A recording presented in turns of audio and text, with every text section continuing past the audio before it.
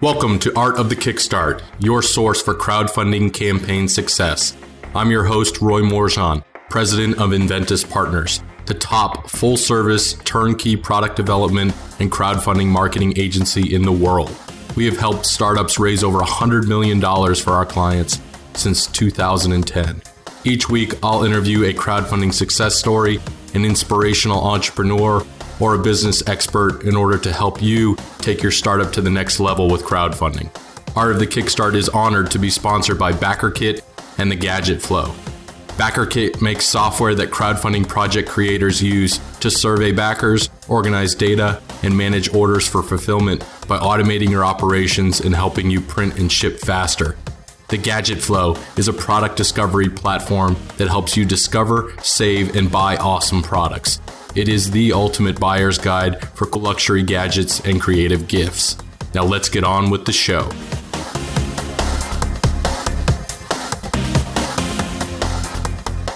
Welcome to another edition of Art of the Kickstart. Today I am honored to be joined with Joseph Holm. Joseph, thanks so much for being on the show today. Thanks for having me, Roy. It's my pleasure to be on. So Joseph, you've been in the crowdfunding industry almost as long as I have. What's the backstory? How'd you get started in crowdfunding? Oh man, it's so long ago. Let me think. I got started in crowdfunding right after I got into YouTube, and we decided to launch a crowdfunding platform for YouTube creators called TubeStart, and that went really well for a while. And the one thing that I learned there, and that was like 4.5, almost 5 years ago, is that the bigger problem and the bigger opportunity in this market is to help people to actually build an audience and reach an audience and do all the online marketing, the press releases, the media lists, the viral contests to run a successful crowdfunding campaign. So about 2.5 years ago, I've launched Crowdster, which is a crowdfunding marketing SaaS for Kickstarter and Indiegogo crowdfunders to run successful campaigns. So yeah, Crowdster, we've used it before. I know you've got a massive backer directory of over 1 million people. You guys have run 20,000 campaigns through the system now? Yeah, man. We actually hit the 20,000 milestone a couple of months ago. And I'm super excited about that because it just goes to show that there is a real need for tools that help people in that regard. So yeah, 20,000 and growing. Let's talk about some of the tools that you guys have built over the years. I mean, I know when you initially launched it, there was, maybe 3 or 4, specialized tool sets, but now you guys have launched this thing out with viral contests and pre-launch pages and courses. Talk about that to our audience. Yeah, sure. So, when we first started out, it was more of a data analytics platform. We had a lot of stats that allowed you to compare different campaigns in different categories and how they reached their funding. But what's really needed, and you know this from firsthand experience, right, is that people need tools that they can use that actually make a difference. There are 1 million blogs and 1 million people telling you that, for crowdfunding, you need to have a social media audience, but they don't actually tell you how to build one and how to get there. So we built our Twitter marketing tool, which is a semi-automated tool that finds people who are interested in what you're launching on Twitter, automatically connects you with them, injects you in the conversation, and builds a highly targeted following. That's on top of the backer directory that we launched about 1.5 years ago. And that's something really exciting, right? So we gathered information from all corners of the internet. The backer directory has about 1.2 million backers in it right now. You can go in there and say, show me all backers on Kickstarter who have backed more than 20 or more than 30 or more than 50 campaigns in the fashion category or in the technology category. And they'll spit out a list for you. And what this really does is it makes it super easy for you to find people who have previously backed similar campaigns.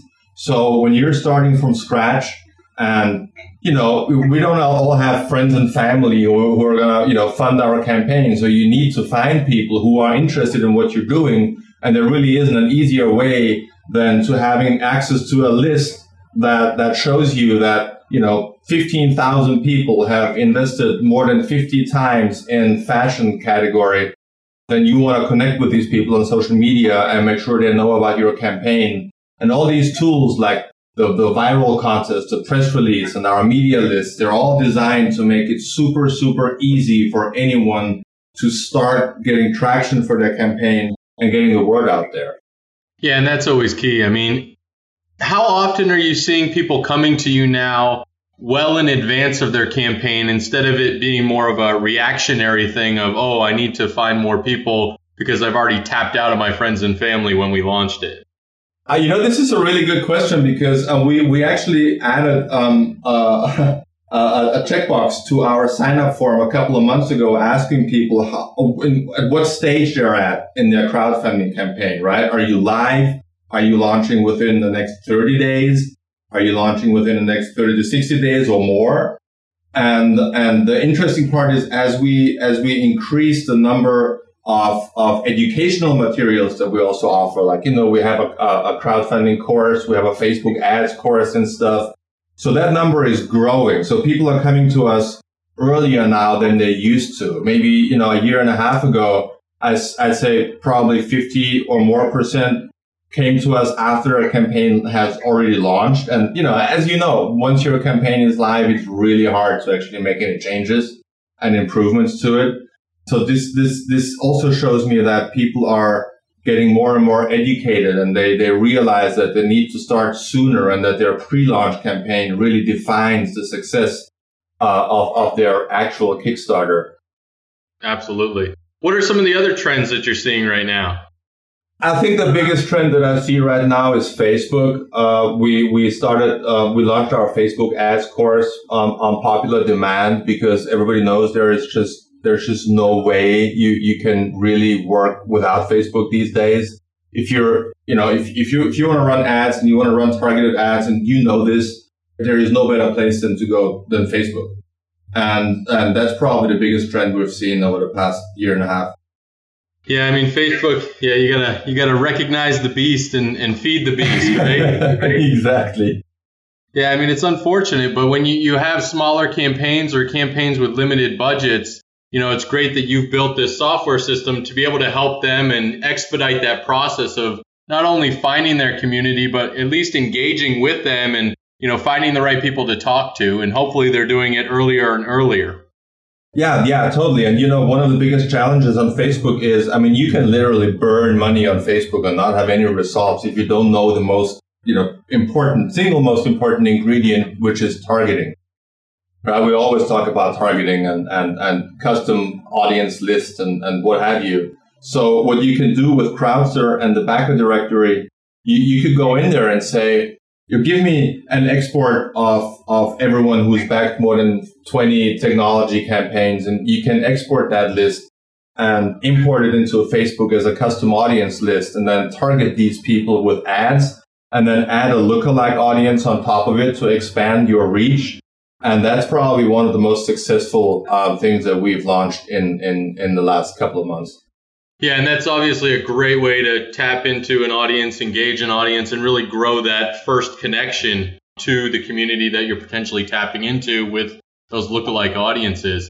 And it's great that you guys have built that resource center for people to be able to learn it and do it on their own and just test. It really only takes a small budget on Facebook to really see and move the needle if you have your analytics set up correctly, especially before your campaign launches.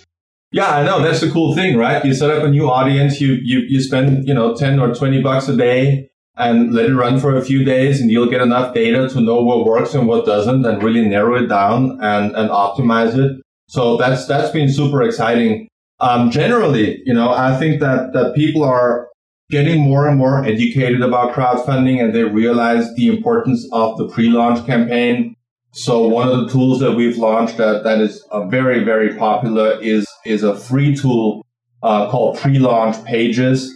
So basically, you can set up a landing page, if you will, that presents your product or your campaign. You can add your team and talk about all the details. But most importantly, there is an email collection form, And, we have seen great success for people who have been running this for a month or two, building up to their campaign and, collecting hundreds and sometimes thousands or tens of thousands of emails that they can then utilize once their campaign actually goes live.